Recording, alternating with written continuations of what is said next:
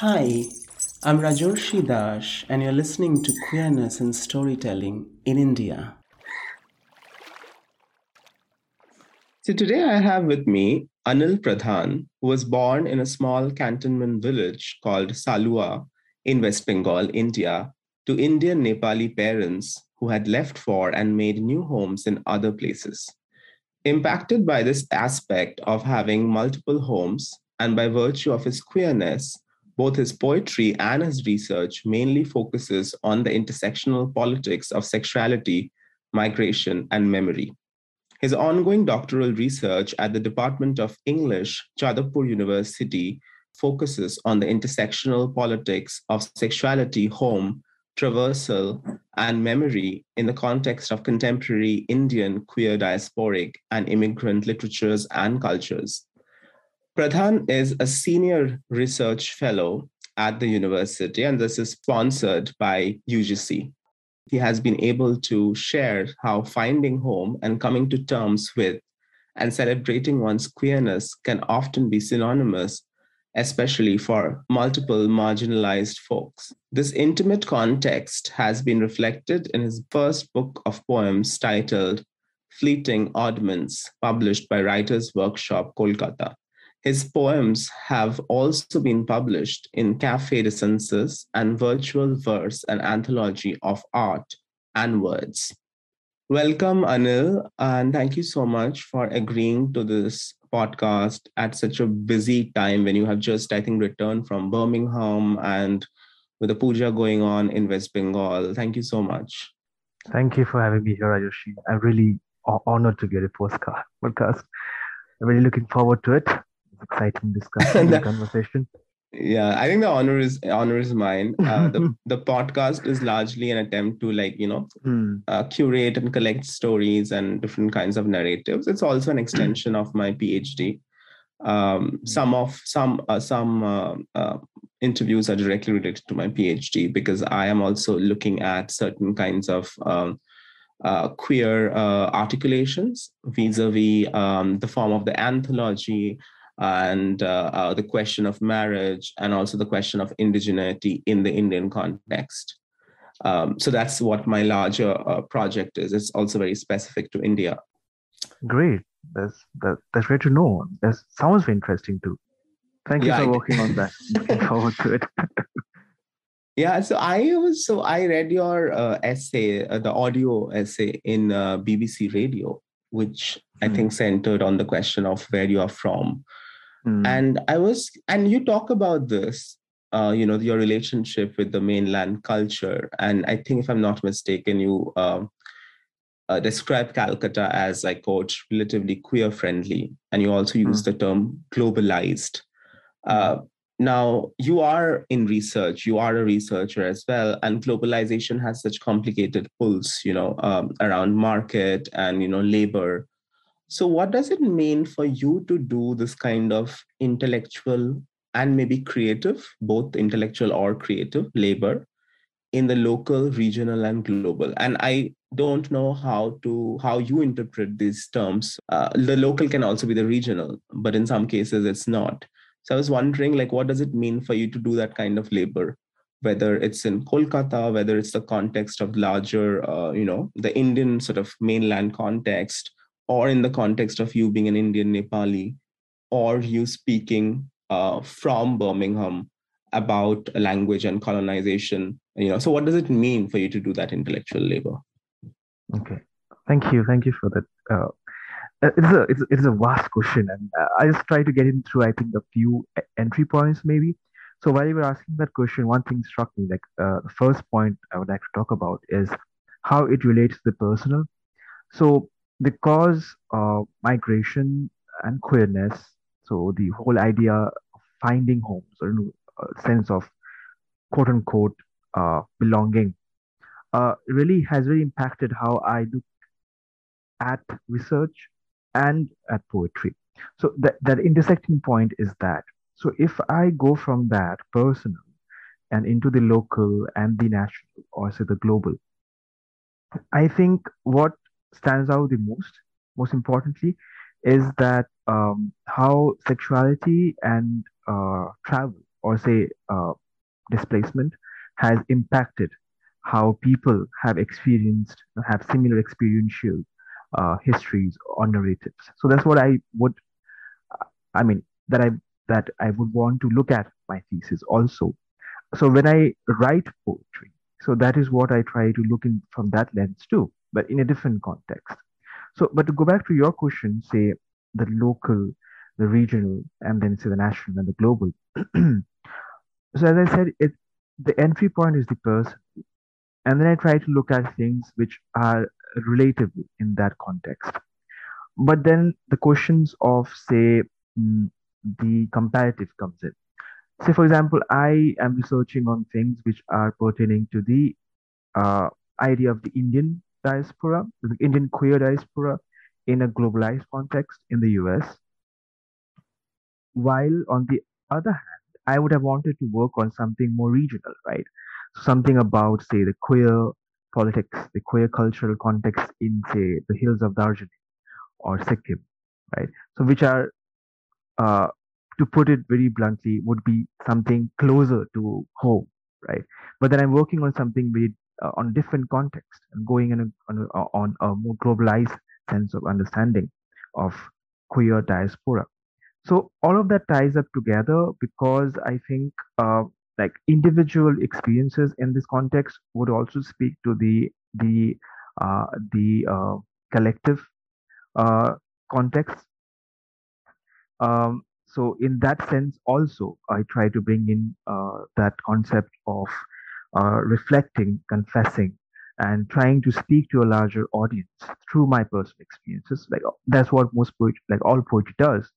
But in my context, I try to bring it in a sense that you know it is at once cryptic, so it would be something like a, somebody who would have the contextual information would understand, but at the same time, it could be placed anywhere. Um, I don't know if that answers that question of like putting myself in the local, global, and the regional and the personal. But definitely, it goes to that person on each stage. Think of Calcutta. Again, I use the term Calcutta and not Kolkata. I mean, there are different reasons for different people to use it. I mean, I feel personally that Calcutta resonates more with this idea of this multicultural space. Right? I don't know. I mean, it may be what to say a drawback of the limitations of language. So again, it has a colonial aspect to it, but I think I would relate to Calcutta more than Kolkata. So to talk of Calcutta as a globalized city, in that sense, I'm not talking about, say, that it's a metropolis which would categorize itself. I don't know the term would be categorize itself as, say, a city in the global north. Or like obviously those distinctions have to be made because of this use of, say, class, right, and caste, and religion and language. So everything that intersectionality talks about would put Calcutta into this map of, say, the global south in its own fashion. Now, so when I talk about, say, queerness in this context of globalization, I think that Calcutta um, afforded to me a freedom that wouldn't have been possible, say, if I stayed back in my hometown or went to the my parental hometowns, right? Because obviously, the institutions that I went to were liberal, in the sense, quote unquote, liberal spaces of thinking and conversations and discourses. So that gave me a platform to explore and also to come to terms with sexuality in a positive manner. It's not to say that the entire story is I mean, it's very rosy, but then there have been instances where, say, I have felt that Calcutta as a city, as its spaces, have been more um, uh, fear in terms of expression of my sexuality. Again, everything is comparative to, say, where I have lived in the past, where I belong from. Uh, I think Calcutta has been a space that has afforded that. So, say, for example, when I had done this um, I had conducted a small research with one of my co-authors some time back, and our focus was on the micropolitics of intimacy in Calcutta's public, semi-public spaces. So we're trying to look at how uh, the queer youth of a certain age group, partake in intimacy, same-sex intimacy in the public spaces. So most of them came to one conclusion, at least, was that, and many of them were, say, students or workers or employees who had migrated to Calcutta from different parts of the state or even the country.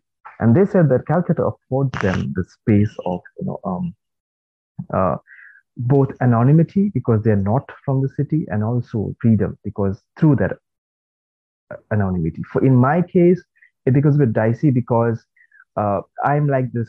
Is he that Schrodinger cat? Okay, so is he from here? Is he here? Not from here? Because you see, my minority status affords me another type of agency, right? So I can very easily switch to say that my belongingness to this space is always suspect, and that can be used as agency too.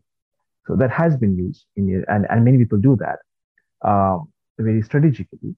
So that also helps, when you are located in a space where you belong to the minority in multiple ways, right?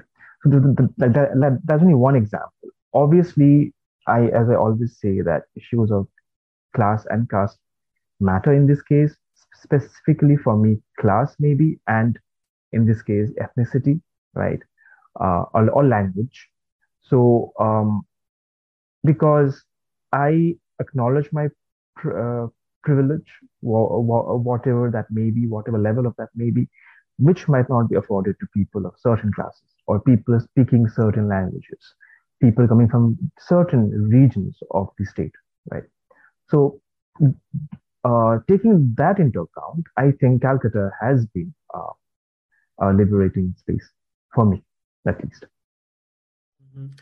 I'm actually fascinated by what you said about the agency of you, you know, having the ability to flip sort of your belongingness or identity. And I was wondering, can you elaborate on that? When, like an example, when you were able to use that this minority status as something which was useful to you, as opposed to maybe someone who is like very typically like the represents the Bengali mainland. Yeah, so I have some issues with that word mainland because it's like obviously that center and periphery, we all know that's there always. Um, to talk about that in that term, I think I can give a very like general example. Like it would be like when say again there are distinctions because I was born and brought up in South Bengal, right, and not North Bengal. So I had the access to language, the Bangla language, right?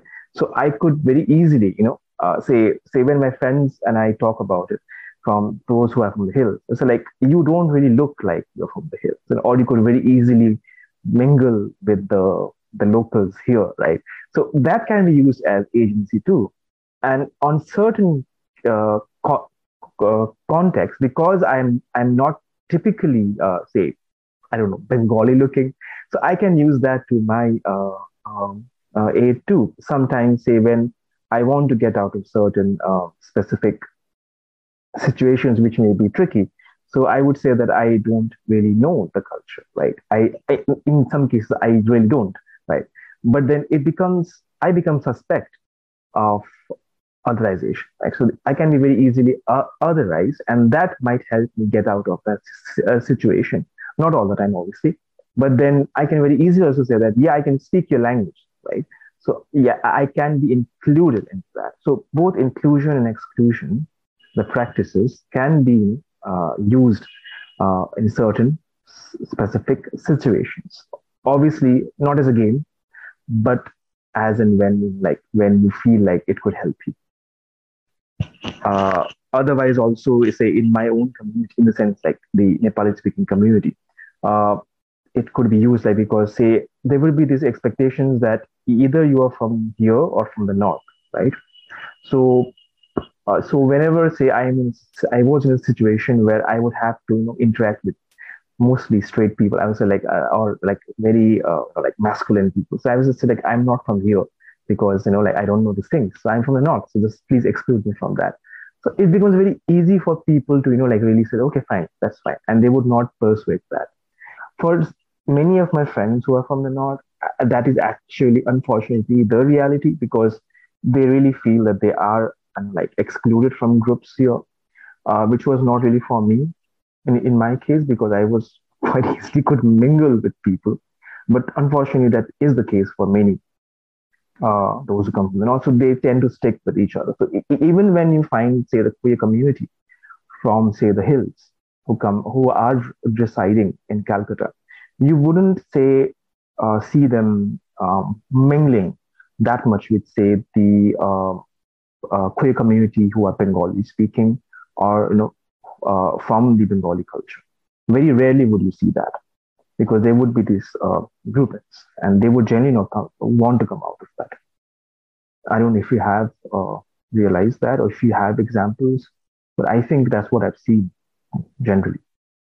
Yeah, I mean, I won't say about queer sort of community. I'm not sure because when sort of I started exploring my queerness a little like in depth, I was already in Delhi. And I've seen this in Delhi, for instance, people being in groups. And it was also true, I feel like sometimes I also did not realize that Bengalis had their own groups. Like it took me some time to realize that, oh, like all the faculty in English, except a few, are Bengalis and upper caste Bengalis. So there is very interesting like group, sometimes also caste-based sort of groups. But I see what you're saying, like because I think in this case, of course, it's more of like a safety net. Like you feel more secure when you are with people whom you know or you are familiar with. It sort of prevents, I guess, some kind of hurt, maybe even racism of a certain kind. And I remember, of course, instances of racism when the recent Gorkhaland protests in 2017. I remember there were a lot of videos where these very sort of racist Bengali like men trying and sort of asking these people supposedly Nepali to say certain things. And I think people specifically from Darjeeling, if I'm not mistaken. So so it was, yeah, it's very much there. And I wonder if that is the reason why people want to keep to their groups. But I'm wondering if is assimilation a good word to describe the process of integrating, or would you say it's more like disidentification? I think, yeah, I do agree with you. Terms like assimilation, accommodation, integration, these are very, very nationalist terms, right? So these are like very black and white situations. Either you are here or you are not, like you're out of this place. For folks who come from, say, I would not just say only from the hills, obviously, there are different parts of the state, right? But because I would know more about, say, the folks who come from the hills, I have seen that the problems generally arise when when people try to pigeonhole identity, right? So, for example, for me, there was always this presumption that I'm not from here, right? So mostly people would say, "Oh, are you not back home for the holidays?" And like, I am at home. Like, where would I go from here? So, uh, when you say assimilation or integration, so you would be, I mean, generally the idea is that you are here, so you are accommodated in certain cases, maybe assimilated, but then you would never be integrated into this whole uh, set of of a regional group or a national identity. So I guess we have to like do away with those terms and I think use terms like say what you were talking about, the design like with Mignon's system. So yes, I think specifically for especially for queer folks, because the politics of social inclusion or mostly exclusion are can be, I mean, they are generally varied, right, from places to places. Uh, for example, there are terms like, say, Meili Chele, right? So they will be very easy for people in, say, the community, Bengali speaking community in South Bengal, to really, if not accept, at least acknowledge the fact that there can be certain ways of expression or ways of, performance of one's gender, in certain cases sexuality. But say these terms would be missing from certain parts of the state, say in the North Bengal uh, context, we don't have terms like that which have, become a part of the culture, right? So there will be more exclusionary practices there. So, for example, when many of my friends or acquaintances or folks have come to the South in Calcutta, so like I was saying, they feel primarily more relieved because there's anonymity and there's an opportunity, the potential of exploration, right? That happens with any sort of migration, yes. But in this case, because there's this there's this understanding that you really don't have to belong to this place because you are within the state and can go back home and still, like you will not, your sexuality will not be suspected. So I think that often is the case for people who say who are students, right? Because like Calcutta, it has obviously like is not the first option for many people nowadays. They tend to go out of the state, right? And I don't know what happens in those cases, but the diasporic culture that has been built like over decades, right, with students coming from the north to south and back, I think, yes, terms that are very black and white can not be used any longer at all. I'm so thankful that you gave me like a vocabulary to understand my own experiences in Delhi, because anonymity is the word perhaps that I was looking for to explain why I was so much more comfortable in Delhi. I also spoke to recently, I don't know if you know Pavel and Davidson, who co-founded the Mhm, Chinky Homo mhm, project. They are from the mhm, Meitei community in Manipur. mhm, So I was curious to understand, like, when you have spaces like the digital anthology and globalization has made it possible for people to access internet and have alternate sort of rooms for these kind of queer writings. So I mean, I'm just wondering, your work also came out in a digital space, the radio, right? So when you sort of move away from print, and you are a published poet, you have a book by writers workshop, which is very prestigious, but is there a different kind of negotiation that the platform allows you? Oh, in that specific example, which was, I mean, it was written and performed specifically for this BBC thing. Um, I think it has its own politics because I was supposed to speak on certain. They had this very weird understanding of the double vision. So I was thinking, why not? Why is it just doubles, like something more, right? So I wanted to talk about multiplicity. So I had to talk about things about everything actually. It was just an introduction to my very brief introduction to what and how I come to identify as what I am today. And in that case, I was speaking primarily for an audience. I thought I was speaking primarily for an audience in the United Kingdom, right? Who do not, who I presume do not have had the quote unquote opportunity to, like learn or know much about, say, what a queer Indian Nepali person might say experience in Calcutta, right? That would be a weird expectation to have from them. And I was working with that presumption and to give a very brief introduction in English with not a single word in any other language. And I was thinking that in a way, I was actually sort of being critical to an extent that I had to keep it sanitized. You can't be very critical in that space either, though it is digital, though it is just there. But then there are certain restrictions I had to face, right? So because I had never done a radio recording before, so even the technicality of it was restrictive because I'm more used to more like pen and paper sort of old school style. And there I had to talk about things uh, in a radio recording room sort of, which was again sort of empty because of the unfortunate circumstances at that time. Um, I feel that even the performance of writing in that space, when it's created for digital spaces, I think there are very, very stark differences that might affect, say, how it is produced or, consumed by the audience. I unfortunately don't have much experience in that context.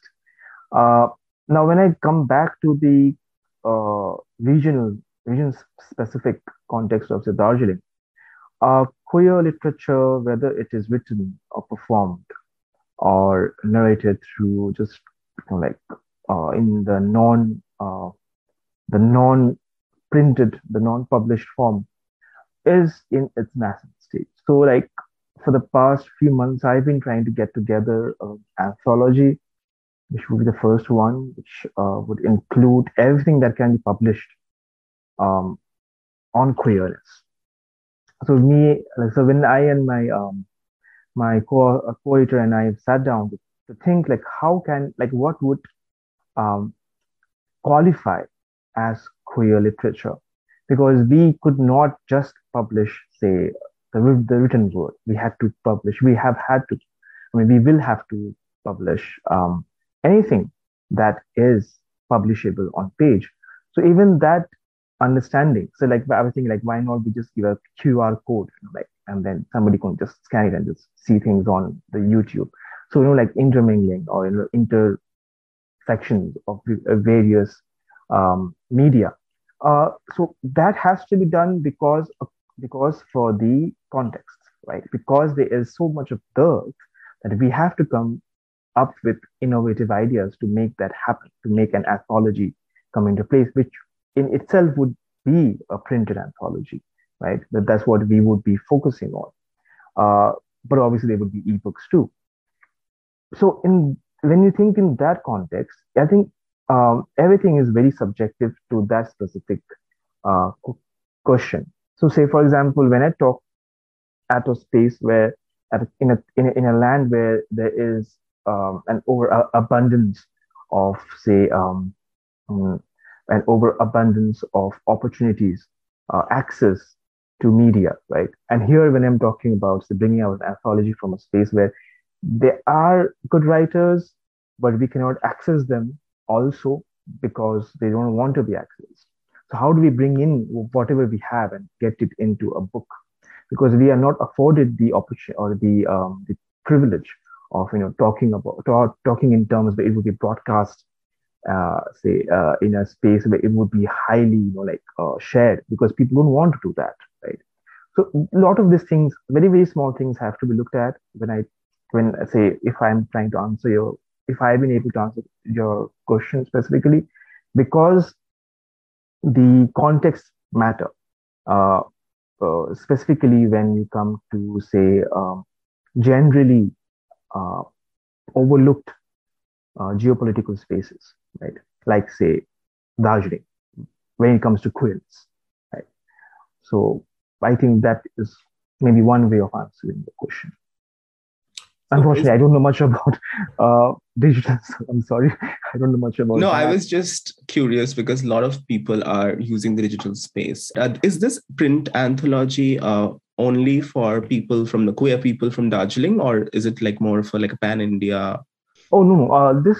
I mean, the idea is to get it and get as much as texts, quote unquote, texts from the region, Darjeeling, Sikkim, uh, uh, Kalimpong, Siliguri, that entire belt, because we are thinking like, why not have that, right? Because I think Zuban is bringing out the Northeast one, right? So we like we might approach them or something, try to see something specific to that region.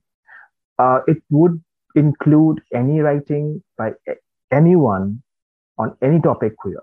So it's as broad as it gets. So like we have submissions. I mean, still now we are trying to get submissions.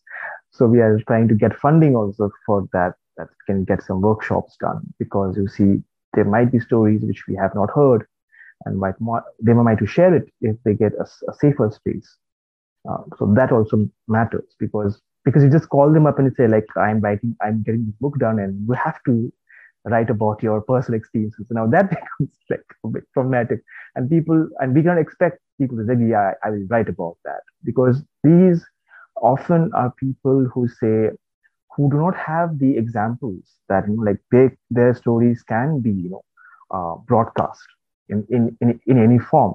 It is mostly for, say, a sleepover, or say a hushed, very intimate discussion with a close friend, for very, very quote unquote closeted folks in the region. Again, classes class comes into the play. So we were discussing like, how do we reach out to people who do not have the access, right? So when I watched a video of the first gay pride in Darjeeling, most of them were from, say, very rural areas, who whose limited understanding of, say, the very West influenced terms did not really matter, because you see, it for them there is no use of that term, right? So even if they say it, the people would not really understand, right? Rather, most of them had to leave homes in abusive circumstances, in unfortunate cases of loss, right? So how do we really take those narratives and publish them? So that is what I'm trying to think with my co-asia, and try to come to a consensus as to how do we move forward with what constitutes uh, publishable queer narratives. So again, these are context specific. So I'm still going through that process. It's a very slow process, as you can Yeah. understand. Yeah, and it's Uh, a challenging process yes. as well. I mean, I spoke to Ashwini Suksankar, who had edited Facing the Mirror, and she was, I mean, we're discussing the processes, the ethical processes, of storytelling, and she was saying how people would send them tapes, audio Mm, tapes, and they would sort of transcribe it, but then she doesn't have those tapes anymore. And of course, the anthology was mostly anonymous, except mm, maybe a few submissions. So it was a mm. different time altogether. Yes. Yes. Uh, Also, although not to deny that the situation might be precarious to many people in a certain context, as you said. But recently, the Akhil and Aditi Angiraz's work also came out, and I actually have a poem there, which Oh is no! I just read the interesting. book. I read the Really, book. I actually liked it. Yeah. it it It's came out very, of a very very good. strangely, I think, mainlander. Like, I know you hate the word, but I think comes from a very mainlander's sort of Mm, perspective of mm, what they saw in Darjeeling and mm, Gantok as a solo traveler. mm, But what I was interested in was their sort of introduction mm. on what is merit and how it's casteist. But I was also curious to understand that who gets to do an anthology like that, which also sort of makes me curious. What has been your experience of working with publishing houses so far? You, of course, worked with Writers Workshop, and you said you're working with Zuban on this. Oh no! I mean, because Zuban expects the entire manuscript ready, right? So we want to first get like put together something that can be taken to the editors and say like, look, we have a proposal. Uh, so again, for me personally, because I'm not really a professional writer, I don't consider myself as that. Uh, See, I've only published one book, and going through that process was that the understanding is very general. Like as most people tell you, that major publishing houses will not publish you until you have an agent backing you up, right? So obviously, like my manuscript was never, I think, acknowledged by, say, the major publishing houses.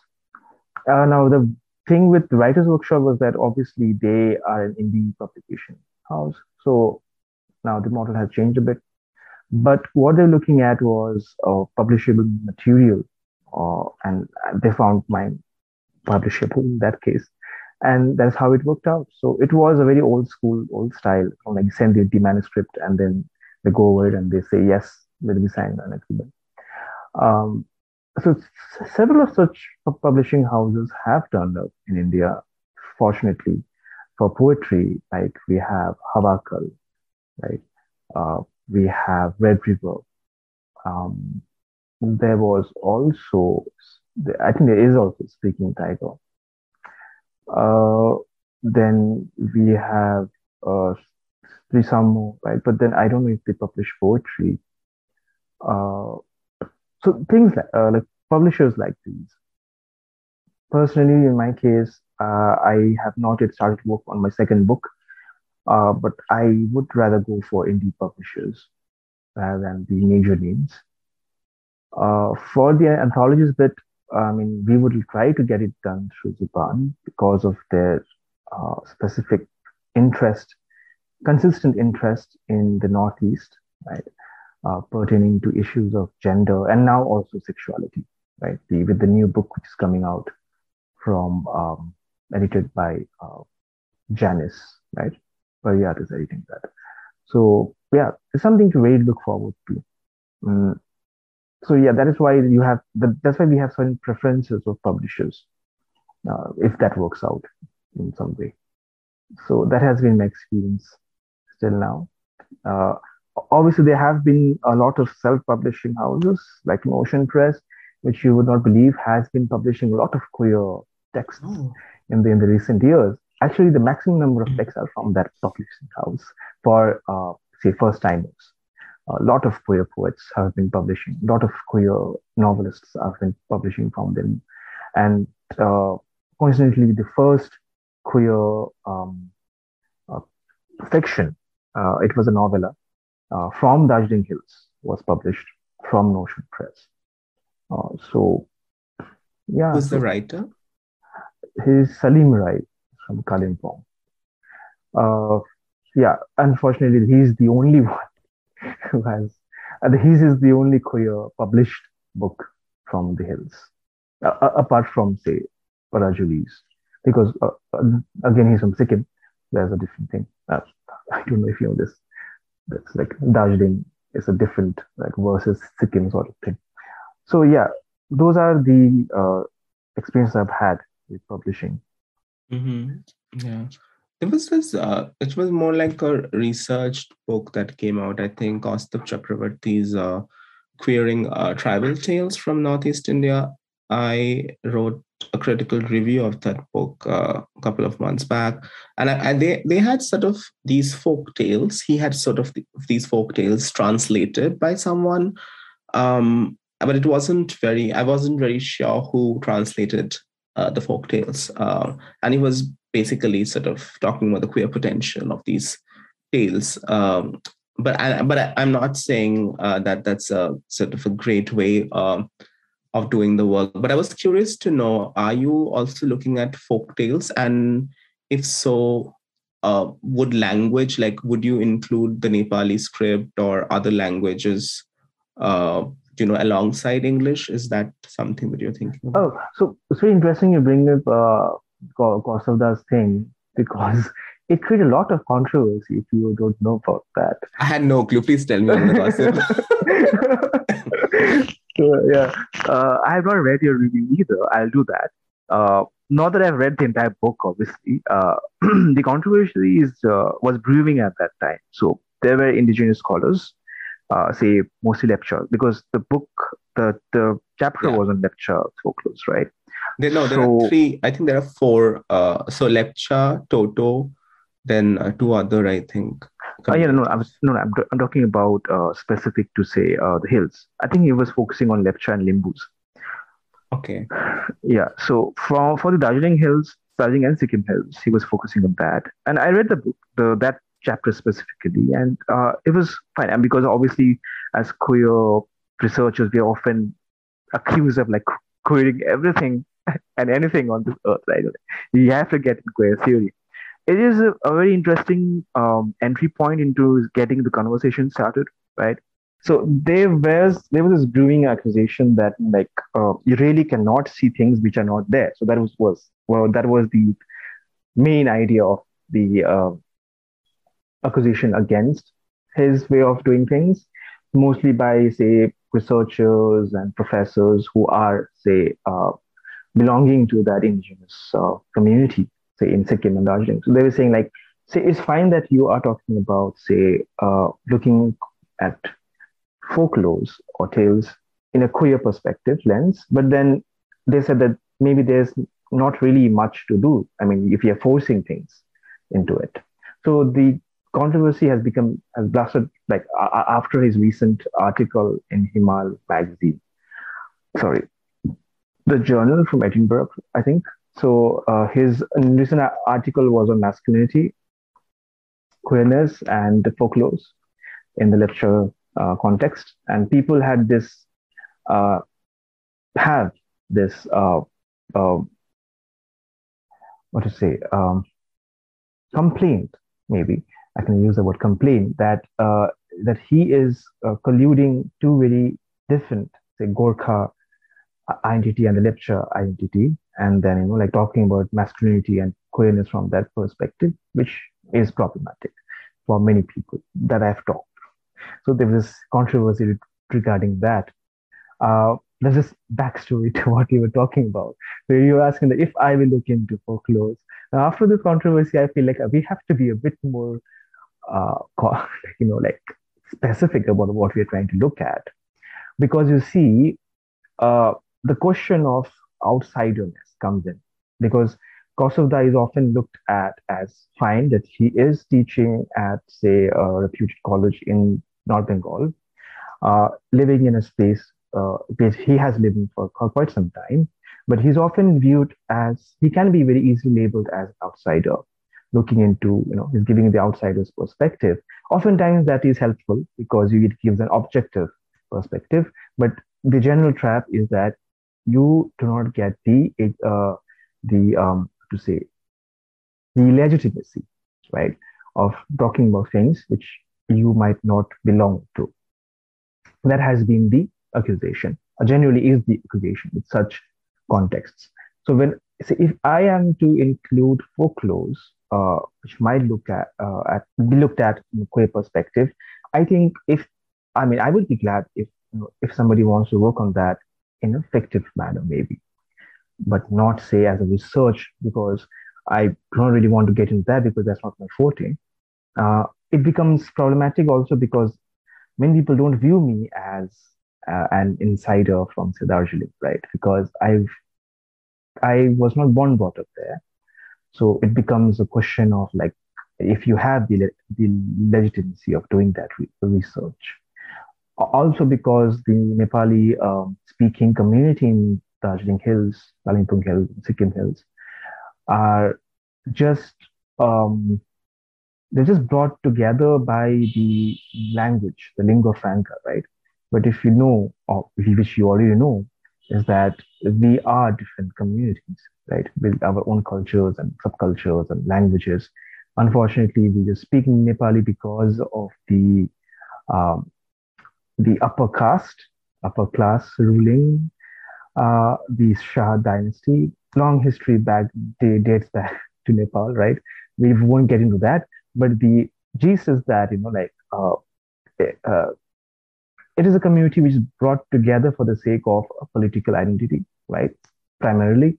So when you get into research like this, the fissures start showing, like those differences become points of contention, and very much so when very uh, touchy subjects like queerness and sexuality come in to this very generally very masculine.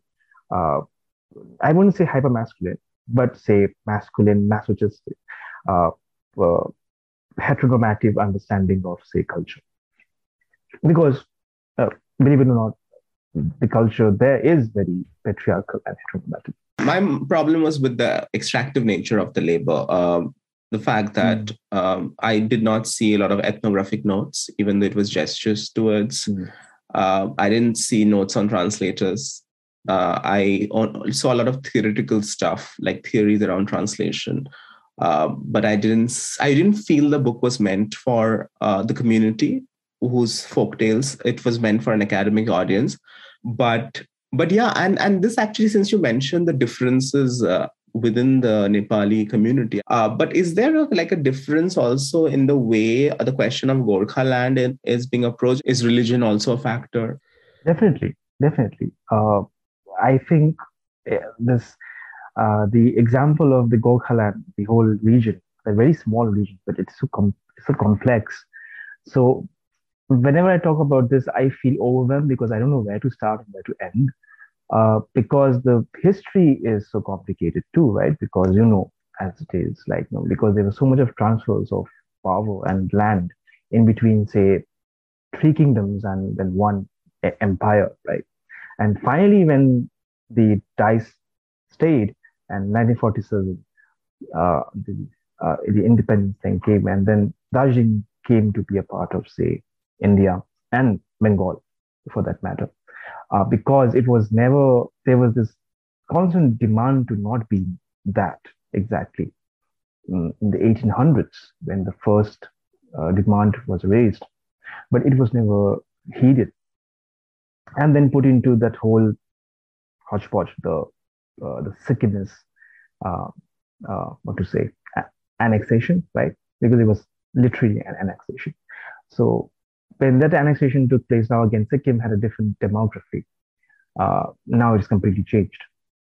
Um, Also because of this like multicultural nature of, say, the entire region.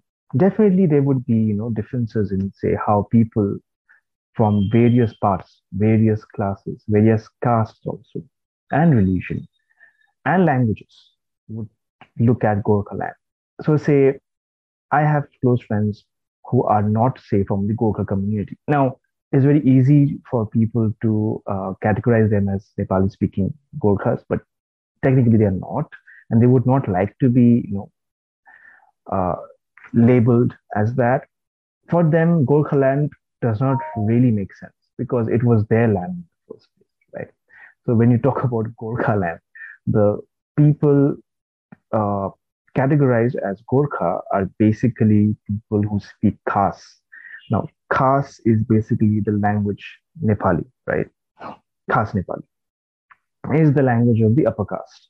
It's not even our language. So my language is not very Nepali. It's Nevari, which I don't really know, unfortunately, because obviously Nepali was thrust upon us long time back.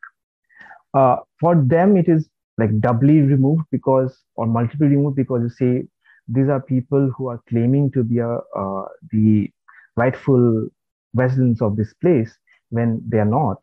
Say because it was Britain-induced migration, okay, but now here there is an exclusion, right?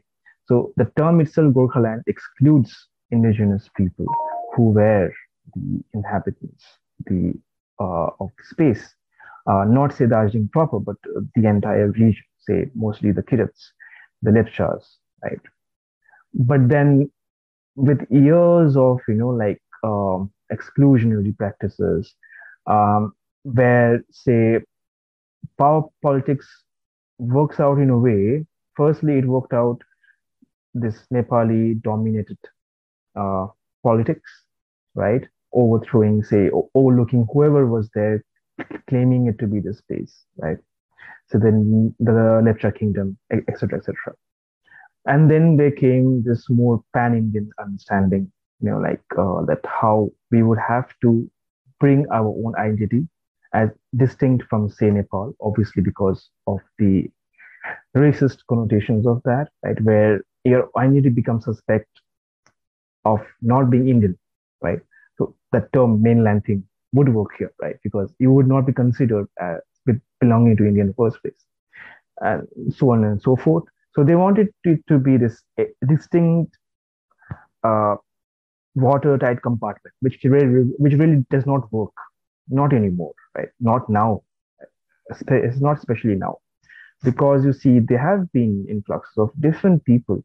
Say even when people who are not speaking Nepali, right? This is not their mother tongue, quote unquote. Say, for example, there would be people, say, from Bihar, right? There would be, say, people who are Muslims, but they have been there for generations, right? And they speak Nepali, but they would not identify themselves as Nepali, right? So how do you really incorporate them into this idea of Gorkha land? So obviously there will be minority in this minoritarian politics of claiming access to this agency of identity. Uh, so definitely there will be multiple, differences as to who would want this Gokland, which started out as a genuine demand for identity, but now it has become more of a political gamble, right? Because many people believe that they would not get it. It's just a gimmick, right? To continue with the power wrestling, because as you know, there are new parties almost every month. I don't know what is happening with that place, but it is unfortunately so that the people really do not work for the progress of the people there, as is in most corrupt political contexts. So it has become more of a hogwash to keep the blood boiling. And actually, even thinking the nuances that you're describing, I think they are lost on people, Bengalis from Calcutta, or let's say Indians overall, because a lot of these people don't really care much. They just see this as, okay, this is an identity politics. This is what needs to happen. And of course, for some, it's just like Kashmir, but it is not. And for others, it's a way to sort of assert their own Bengali identity. And that is why I remember a lot of people who were very radical otherwise did not speak up for Gorkhaland. And not because they were concerned about the minorities within this identity, caught within this identity politics, but because they just didn't want to, have this land sort of taken away, so-called taken away from West Bengal. So it's very interesting. Since you mentioned Newar, right? Did I hear it correctly? So, Yeah.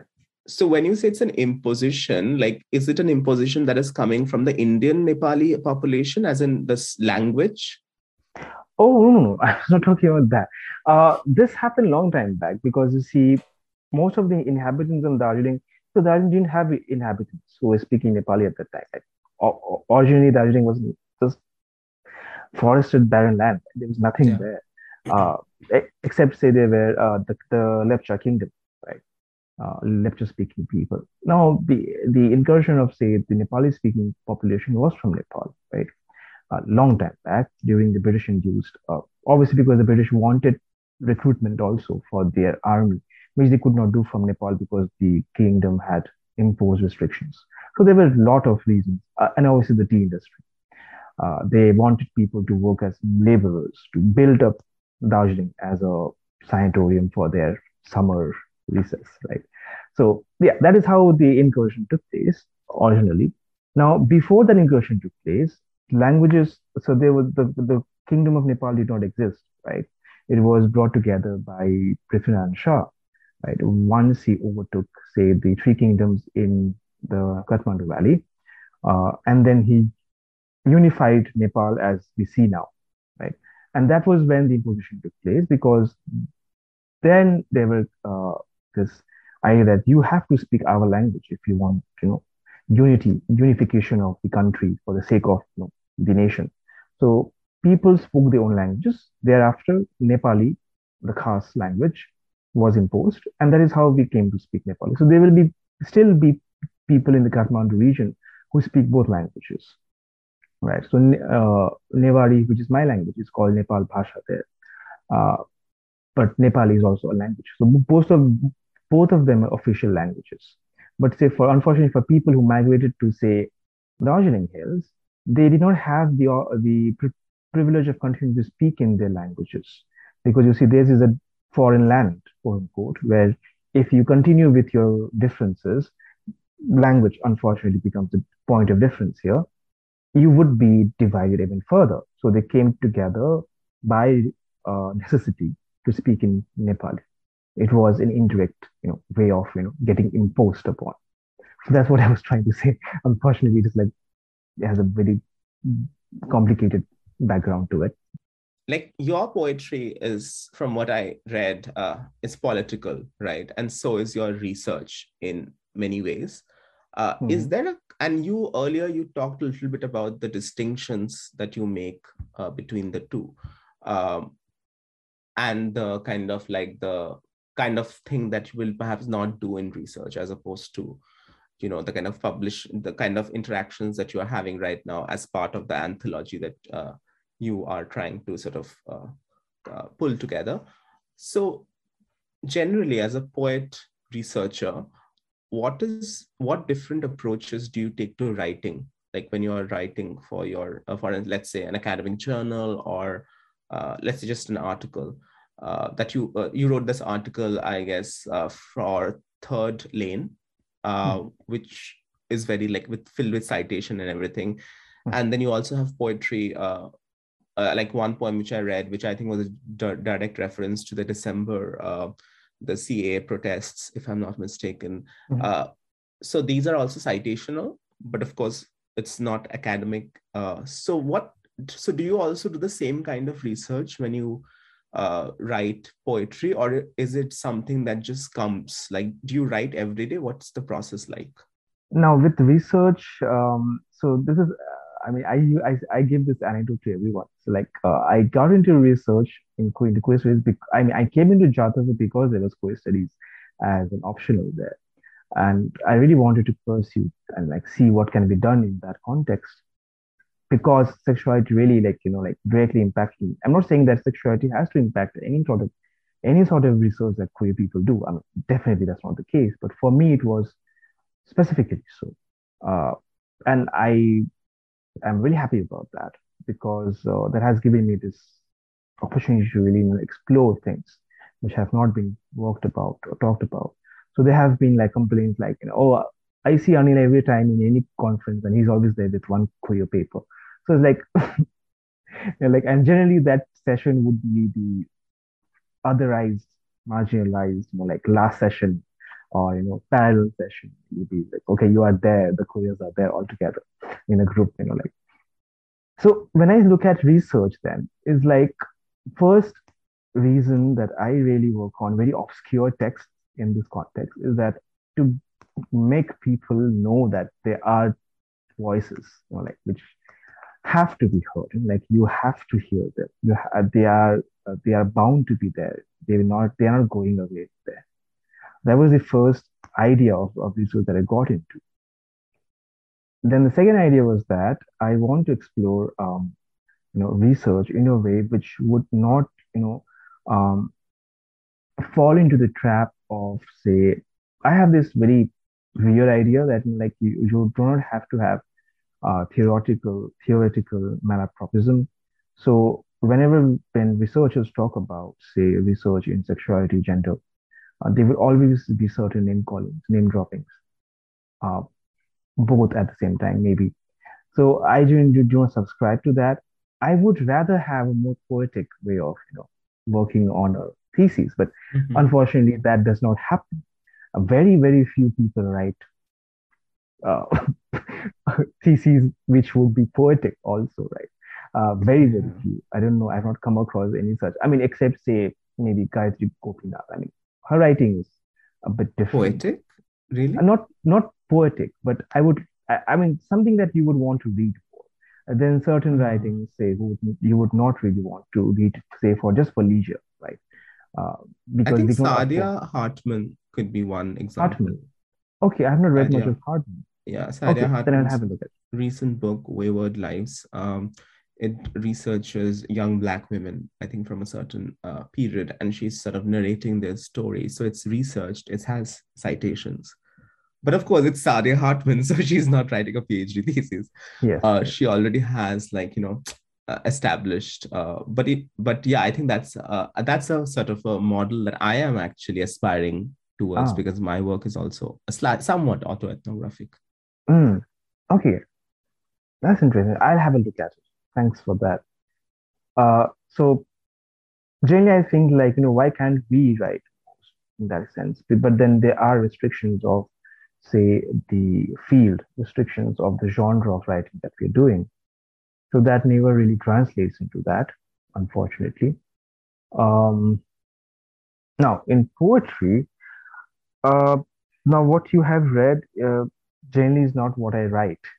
Fortunately. So when you said the word political in the first week, I was a bit like concerned, like where have you read political poems from me? But then I mean, everything is political, obviously, but then I wouldn't write, say, mostly on, say, political happenings.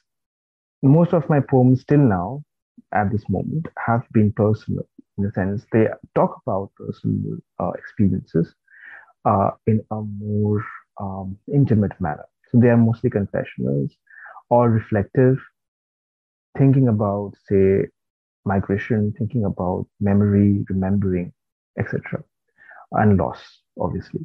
It's always there. Uh, so maybe that is also a way of writing politically. So most people would categorize it as the generic queer genre of, moping about. But I would not look at it in that sense because there are different narratives, right? So again, because it is so diverse, the LGBTQ plus experience, I think there is a requirement to see and read and hear about diverse understanding and experiences too. So for me, the political would be through that uh, angle, right? When you talk about something so intimate that was not supposed to be shared with people, and then it's right there, it's in the public, like, look, I've opened up it to you now, like, how do you deal with that? Maybe that is also a political statement because people don't really want to know about what happens in the lives of the intimate lives of queer folks. Like, maybe there's a curiosity as to what happens in the bed, but there's no curiosity in like what happens in their, say, I don't know, personal lives in the intimate manner. So to open up in that vulnerability, I think constitutes a major part of what I consider as my politics of writing uh, queerly and queer poems. Because again, they might be poems which you read and they you might not find. I mean, a reader might not find anything queer. Like, what is there in it? But then, like, people who would know, sort of thing, is also there. So there's this um, uh, anamorphic way of looking at it, maybe, or reading poetry, which would be specific to the reader. It was lovely talking to you, and I hope that your research sort of you are able to finish it and hopefully sort of find a way to kind of connect the two. I can't remember of any Indian sort of research. I know Parmesh Sahani's work is autoethnographic. I don't remember if he uses poetry. Um, I know Akhil Katyal's book doesn't have any of his poems, but it has.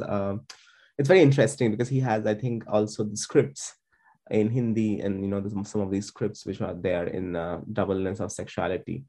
I love that book actually, The Double Life of Yeah, Sexuality. It was a wonderful but I don't know. Maybe you would get it done before me, and maybe I can find more like another model to sort of aspire towards. book. Hopefully, any last thoughts on what's going on in your life or generally? So I was reading that book. I mean, like after I read your poem, I was reading more about the introduction. Like the question which was there, which was very pertinent. Like, what makes queer poetry, right? So that question was really, like hitting on me. Like, what really makes queer poetry or queer literature or anything queer art in that sense? So maybe as researchers too, we also have to challenge, like what constitutes maybe literature. I mean, I have had to restrict my uh, texts to certain genres because you know how restrictive it is in India, right? Uh, if you want, like employment, you have to really work with certain type of categories of literature. But I think, like a lot of things are happening that does not generally qualify as literature, but like could be used for research also, and maybe poetry, performance of poetry, and how poetry is written, how the coteries of poetry, poets themselves interact with the other forms of art that could be looked forward and looked into maybe, and specifically so for say regions like which are under researched, right? Um, a very specific geopolitical context, but not just that. Like even within, say, the so-called progressive spaces, right, where there are discussions and discourses all the time, there are often communities or parts of communities who are marginalized, right? So how do they deal with certain things like poetry? Because poetry is again considered a often considered a form of leisure, right? Like we do not have the privilege of writing poetry, right? Uh, for certain people who have to struggle with existence in the first place, right? So how does art deal with that, or how does it reflect in art? So maybe things like this, like floating in and coming out of mind, is sharing with you. Maybe somebody has to work on it in the future, and Yeah. yeah.